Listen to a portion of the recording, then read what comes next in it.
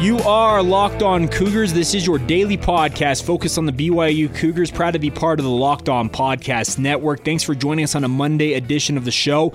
A lot to get to on today's show. We'll recap BYU's win over UMass in football as the Cougars improved to 7-4 on the season and are at a 5-game win streak into their matchup against San Diego State this week. We'll also preview a very tough matchup in the opening round of the Maui Jim Maui Invitational for the BYU men's basketball programs. They take on UCLA in a late night affair tonight in the Islands, and of course catch up on everything else going on in BYU sports news. Men's cross country national champions for the first time ever. Big congratulations to them. We'll break that down for you, as well as everything else going on in BYU sports news. Today's show is brought to you by our title sponsor, Deseret First Credit Union. Deseret First Credit Union is reminding you guys, what is your focus? What is your why? Whatever it might be, have you thought about refinancing your home loan to save yourself some money and help fund that passion project?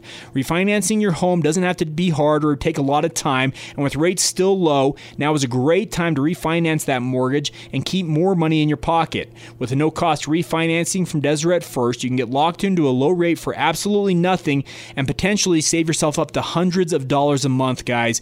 Give DFCU a call and let them work with you whatever financial situation you find yourself in. First-time home buyers, trying to find your dream home, investment properties, regardless of where you're at and whatever stage of life you're in, the Deseret First Credit Union mortgage team can help you find the right loan for your financial situation. Give them a call, 801-456-7070, or visit dfcu.com to apply in 5 minutes or less. Deseret First Credit Union, you know why, we show how. Membership and eligibility required, OAC, terms and conditions apply, equal housing lender. With that out of the way and a rundown out of the way, let's get to it. This is Locked On Cougars for November 25th, 2019.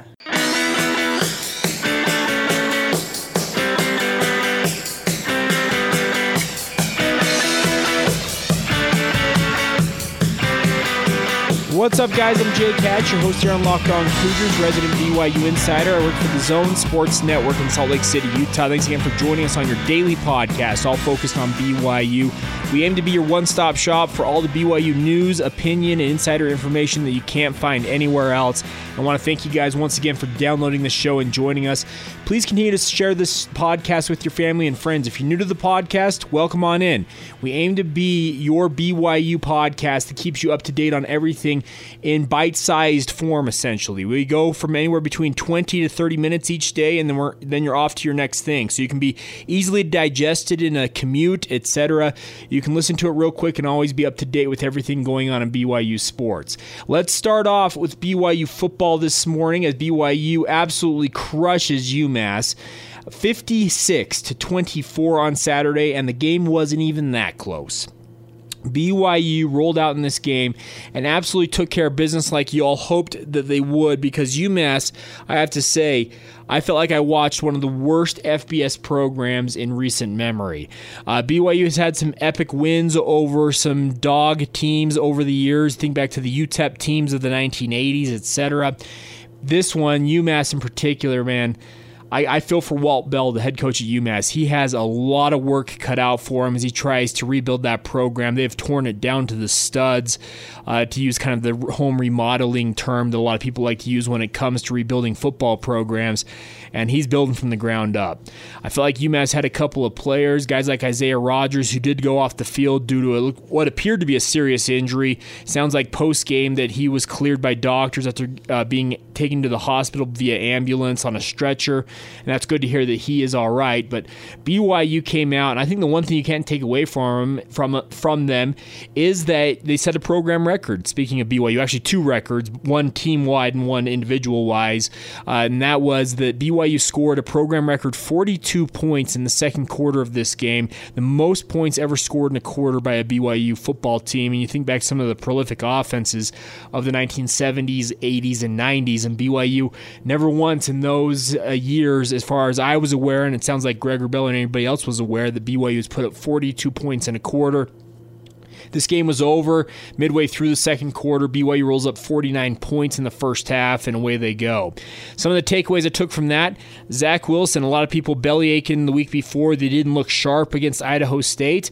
Well, I think he got the rust kicked off, and he looked absolutely phenomenal versus UMass. Granted, like I said, the Minutemen, very, very rough go of things, but Zach Wilson looked very sharp. I felt like the wide receivers and the running backs looked very good, especially considering it sounds like Sione Finau is done for the year after suffering a knee injury, an ACL injury that'll keep him out for the rest of the season. I felt like guys like Tyler Algier, who made the move back over to running back midweek to help cover for that, looked very good. And then my hat goes off to Jackson McChesney. That's one of my big takeaways from this game. The speedster from Lone Peak High School, a returned missionary freshman who is going to redshirt this year, absolutely dominant in the second half of this game, racking up 228 total rushing yards on his own, a program freshman record. Just truly a phenomenal effort against a depleted UMass team, to be sure, but still cool to see a guy like Jackson McChesney show some of the speed and prowess that made BYU fans salivate and BYU coaches salivate when they saw him playing for Lone Peak a few years back. After he's home from his mission now, it looks like his mission legs are behind him, and here's hoping that going forward he can be a big factor in BYU's run game. Another issue that I took away from this game is BYU has a kicking conundrum on their hands. Jake Oldroyd was nails in the month of September. I thought he was absolutely phenomenal. It looked like he was on his way to having a great season back off a mission. He's been very solid punting. I have to give him that. Punting-wise, Oldroyd's been nothing short of phenomenal as BYU's primary punter, but he went 10 of 11 to start the season on field goal attempts. Since that time, he's just 4 of 10, and he doinked one off the uprights right at the end of the half, which would have given BYU 45 points in the quarter, 4 short of an NCAA record, but he doinks a 28-yard field goal off the upright, and I honestly think BYU needs to consider sitting him down, shutting him down as the kicker, keep him punting, but give Skylar Southam the kicking duties, because you can't have a kicker struggle like this when you have some upcoming games like the game this week against San Diego State, which figures to be a very tough matchup, and have to worry about, is he going to be able to make this kick from any distance? Because 28 yards, by all means, if you're a college kicker, should be a chip shot, and he doinked it off an upright. So there's something mental going on, it sounds like, or at least it seems like, not sounds like. I haven't talked to anybody about this yet. I'll see if I can find out some more about it, but it sounds like Jake Oldroyd and BYU need to have a heart-to-heart chat and maybe consider the BYU coaching staff, Ed Lamb, and those involved with special teams, consider sitting down Jake Oldroyd and giving Skylar Southam an opportunity to retake that job, but keep Oldroyd engaged as your primary punter and your backup kicker. We'll see if that ultimately comes to pass, but I feel like they've got an absolute conundrum on their hands in that regard, because they need to figure out what's going on with the kicking game, because it could cost them here in the final 2 games of the season against San Diego State this week and potentially in the bowl game out there in Hawaii. One other note for you guys, actually 2 more notes for you guys before we go here from the BYU football game after rewatching the film. The reserves that BYU played in the second half on offense, the offensive line, Joe Critchlow, and etc., need some work, plain and simple. And this game was over. There was no chance that UMass was going to pile up enough points to really seriously mount to rally against BYU, but you would have liked to see BYU's offense under the direction of Joe Critchlow put up more than 7 points in the second half, and they were unable to do so. So plenty of work to go on with BYU's reserves. I thought that the reps they got in the second half of this game were valuable. I know that UMass is not a good team, but they played their starters the entire way, and that obviously contributed to BYU struggling a little bit with the reserves in the game, but it was good to see those guys get an opportunity to play against live action first team players and show, okay, you've been practicing against our guys. Here's what a real game against first string players is like. And now the coaching staff can go back to those players and say, here's where you need to learn. Here's where you need to pick things up, etc. So I thought that was very, very valuable experience for the Cougars, and hopefully it pays dividends down the road with some of these reserves if they're called upon to step up in a critical moment. Final note from me on this was I am glad the UMass UMass series is in the rearview mirror. I'm not going to say that BYU shouldn't reschedule a series against UMass, but if they do so, at minimum, it's a 2-for-1. And if you have that road game at UMass, guess what, BYU? Right into that contract that you control the TV rights, UMass doesn't. Or have something where you get to simulcast the game. The Flow football fiasco, I know that Fubo TV came through in the clutch for a lot of people with the 7-day free trial. You could put in the zip code that you lived in Massachusetts, and it worked to catch it on New England Sports Network. But the TV fiasco this game became, not worth the headache, honestly. It is not. And if BYU ever plays UMass again, you write it into the contract that the road game, whenever it is, or road games, whenever they are, against the Minutemen, make sure there's a provision that BYU TV or ESPN, who is BYU's broadcast partner, are going to be able to simulcast at minimum this game, if not outright control the rights to this game. You can't have this fiasco again. Flow football played hardball with BYU. I think the Cougars, they won't hold it against UMass to a large degree. They'll hold it against Flow Sports for sure, and you can guarantee that there will be some hard discussions coming up if BYU does want to renew a contract with the Minutemen as a fellow independent down the road a bit here. So I'm glad to see the series in the rearview mirror. Wasn't a great series, period. I don't know why BYU ever agreed to a 2-for-2, but alas, it is what it is. BYU gets the win, and they move on now 7-4 and get ready for what should be a stingy game, a tough game against San Diego State this week. We'll preview that for you a little bit later on here in the week, but wanted to share some of my takeaways from BYU's win over UMass. All right, we'll switch gears, talk BYU basketball here in a moment. BYU facing off against UCLA in the Maui Invitational. It's a great name. Out there at the Lahaina Civic Center on the island of Maui in the state of Hawaii. We'll preview that game here in just a minute. Before we do that, though, reminder for you guys that with Roman, you can get a free online evaluation and ongoing care for ED, all from the comfort and privacy of your home. Just go to GetRoman.com/lock to get a free online visit and free 2-day shipping. If you can't visit Roman right now, you can find this and all other offers from Locked On sponsors at LockedOnPodcast.com/offers. All right, guys, let's talk some BYU basketball here. The Cougars open up action in the Maui Invitational tonight at 9:30 p.m. Mountain Time. That is 6:30 p.m. local time there in Maui as they take on the UCLA Bruins in their first-round matchup of the Maui Invitational. And I'm not going to lie, I'm terrified of this game. I'll get that out of the way right off the top here because UCLA has every bit the athleticism, height, length, whatever you want to do to make BYU's life miserable in tonight's game. BYU comes off of a loss to Boise State last Wednesday as they get ready for this game tonight. And I'm not going to lie, what Boise State did to BYU, beating them up on the interior, breaking them down with the dribble on the perimeter and getting into the lane, etc. Well, if Boise State can do that, you can guarantee that Mick Cronin's team, speaking of the UCLA Bruins, will aim to do that.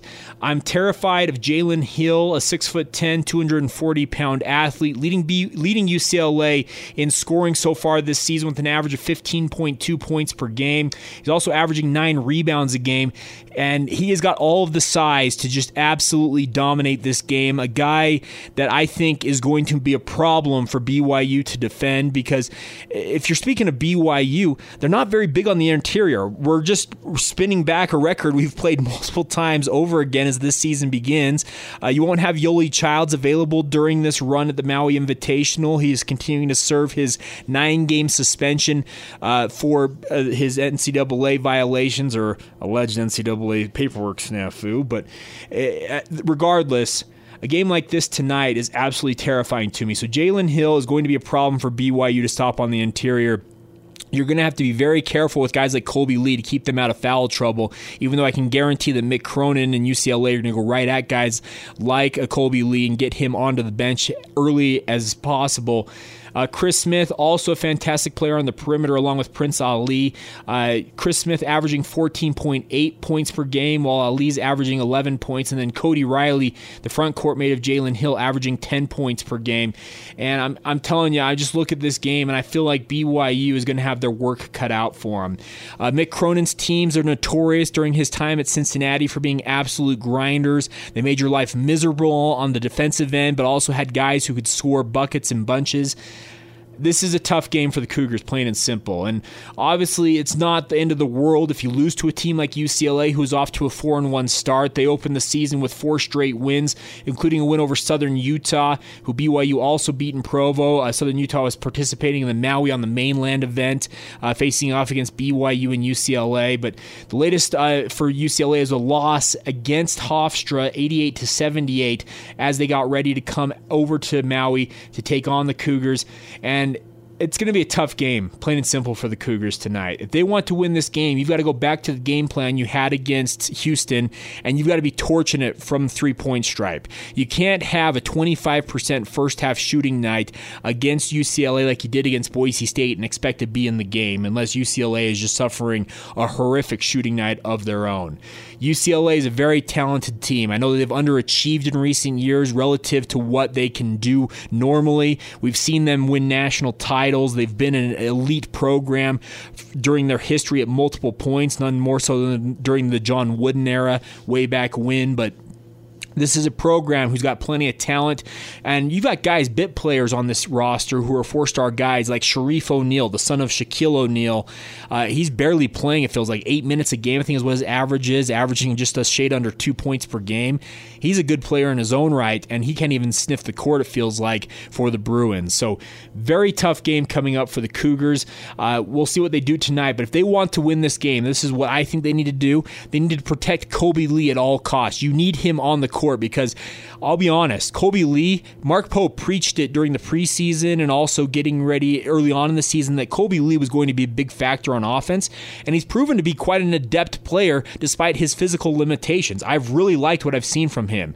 I use the analogy of Nikola Jokic, that I think he should emulate that game. Well, guess what? Mark Pope brought it up when he was asked about it last week during media availability, and I think it's a very apt comparison. Granted that Nikola Jokic is on a different level as an NBA All-Star versus Kobe Lee playing center for BYU, but it's the type of game that Kobe Lee should model his game after, and I think he's on his way to doing that. But tonight, he has got to be extremely careful to not get in foul trouble early in this game and see himself sitting on the bench for a long stretch here, because BYU can't afford that, honestly. They've got to have Kobe Lee on the field to slow down the interior game of UCLA, guys like Jalen Hill, Cody Riley, and even if Sharif O'Neal and Alec Olasinski come off the bench, you've got to be able to defend these guys, and Dalton Nixon can't do it on his own. And I don't feel like guys like Connor Harding, Evan Troy, any of those guys on the roster for BYU who have been called upon to kind of fill in as spot duty at the forward spots are capable of slowing these guys down without getting into foul trouble themselves. So key number one for BYU tonight, protect Kobe Lee at all costs. If he has to let a guy go by him for a layup, so be it. Don't take the cheap fouls there and find yourself on the bench maybe 2 minutes into this game and having to sit for 18 minutes of the first half, because BYU, I'm telling you, if they have Kobe Lee on the bench for a long stretch tonight, it's going to be a long night for the Cougars. Second key, you need to shoot at 40% or better throughout this game. There can be no scoring lulls for the Cougars in this game if they want to win, and they've got to be connecting from three-point land. I know that Maui is a different environment, obviously, more humid air, it's at sea level, etc. So hopefully BYU's got their legs underneath them. They made the trip to the islands late last week, so they should have been there for plenty of time to get adjusted to the time change, etc. But they need to shoot at a high clip tonight if they want to win this game. And I'm looking forward to seeing how they do in that regard in terms of just shooting and avoiding scoring droughts in this game, because you just can't have that. Last thing for me on this is you can't have the late game boneheaded mistakes BYU was showing against Houston and against Boise State. Cougars got away with it in Houston with a big win there over the Cougars. They did not get away with it against Boise State in overtime. You cannot have the late game issues that they've had of late for the Cougars if they want to win this game, should they find themselves in a tight one. I'm hopeful BYU can go pull off a shocker, another big win over UCLA. It wouldn't necessarily be quite as big as the win over Houston, but UCLA is a name program, off to a decent start this year, and it'll be a big win for BYU to start things off in the islands with a win over the Bruins. Best of luck to Mark Pope and his team, but they've got a lot of work cut out for them in tonight's game. All right, I'll catch you up on everything else going on in BYU sports here in just a moment. A big win, or a big national championship, I should say, for men's cross country. We'll talk about that, as well as BYU women's soccer moving on in the NCAA tournament. A lot to recap. We'll get to all of that here in just a moment. Before we do that, though, I want to talk to you guys today about our good friends at All Guard Pest Control. They're a local company based in Utah County, and they service all of the Wasatch Front, regardless of where you live, even out in the Tooele and Wasatch counties. If you need pest control services, give All Guard Pest Control a call. Seth Baird and his team are big BYU fans, and they're proud to be part of the Locked On Podcast Network as one of our big sponsors here on the show.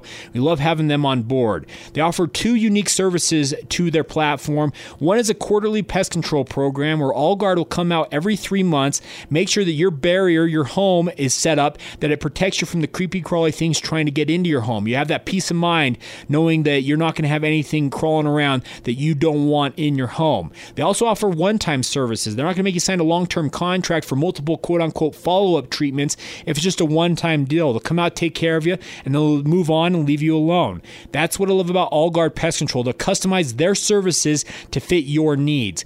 They use the safest products in the industry. Their online reviews are absolutely incredible. 5-star reviews up and down on Google and every other associated site. You can go read about that. Give Seth and his team a try. Call them, All Guard Pest Control, 801-851-1812, or go to allguardpestcontrols.com to learn more about this company. They also are the termite experts in Utah County and the Wasatch Front, so if you have those issues, they can help you out as well. Once again, give All Guard Pest Control a call. Let them know that Locked On Cougars and JCatch sent you when you call them at 801-851-1812, or go to allguardpestcontrols.com. All right, guys, BYU men's cross country won their first national championship in program history with their victory at the Laverne Gibson Championship course on Saturday. A huge congratulations to Ed Eyestone and his team. BYU slayed the dragon that has been Northern Arizona. They've been a thorn in their sides, kind of blocking BYU from achieving national glory for the last 2 or 3 years.